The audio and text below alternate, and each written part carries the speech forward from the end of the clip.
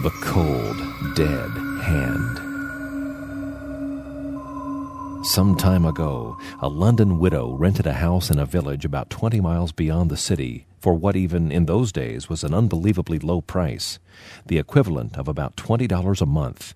It was an incredible value, for the house had 8 rooms and was about 300 years old.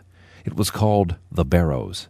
Although at that time it was easy to obtain servants in and around London, the widow could never find anyone willing to remain in her service for longer than a week. It made no sense, because she was a very pleasant person. Her 14-year-old daughter was a charming, well-behaved girl, and both of them were exceedingly polite at all times to everyone they met. One night, the daughter, who slept in a small room up near the roof, was awakened out of a sound sleep at about 3 a.m. Although it was pitch dark, she knew that someone was standing near her bed. She was about to cry out in alarm when she felt a large, flabby, clammy hand close over her mouth and press down. At the same time, she became aware of a disgusting odor like stale garbage or decaying meat. Being a determined girl who did not succumb easily to fear, she tried to sit up several times, but each time the clammy hand pushed her back down. Finally, she pulled the covers over her head and began praying reverently.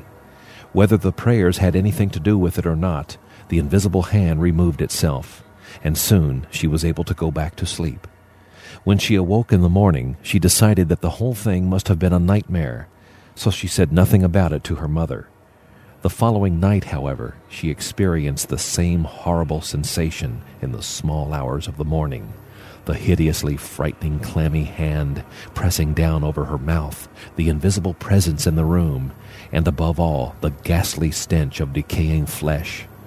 It was too much this time, and letting out a scream, she jumped out of bed and ran to her mother's room. Understandably, she vowed never to sleep in that room again.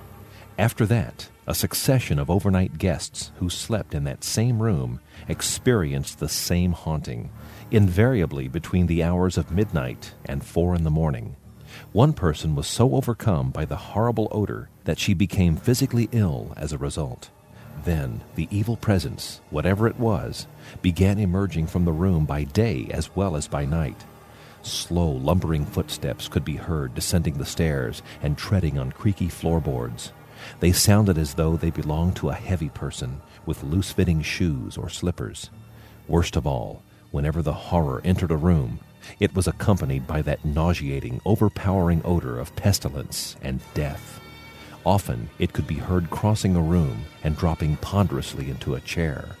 Most intolerable of all were those occasions when it manifested itself during meals.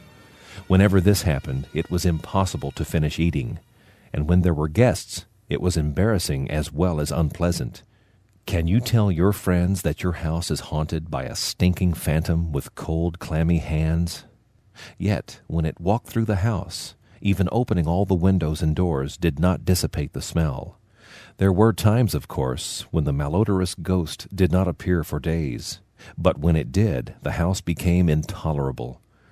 The widow began making inquiries and finally uncovered what seemed to be the facts behind the haunting. The previous occupant of the house had been a senile old man who had grown incredibly fat. He had died alone in the room upstairs where the daughter had first felt the clammy hand.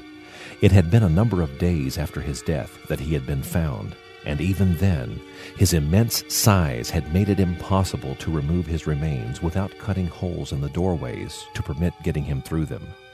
When this had finally been accomplished, decay and putrefaction had set in to a considerable extent. He was duly buried, and everyone thought that was the end of it.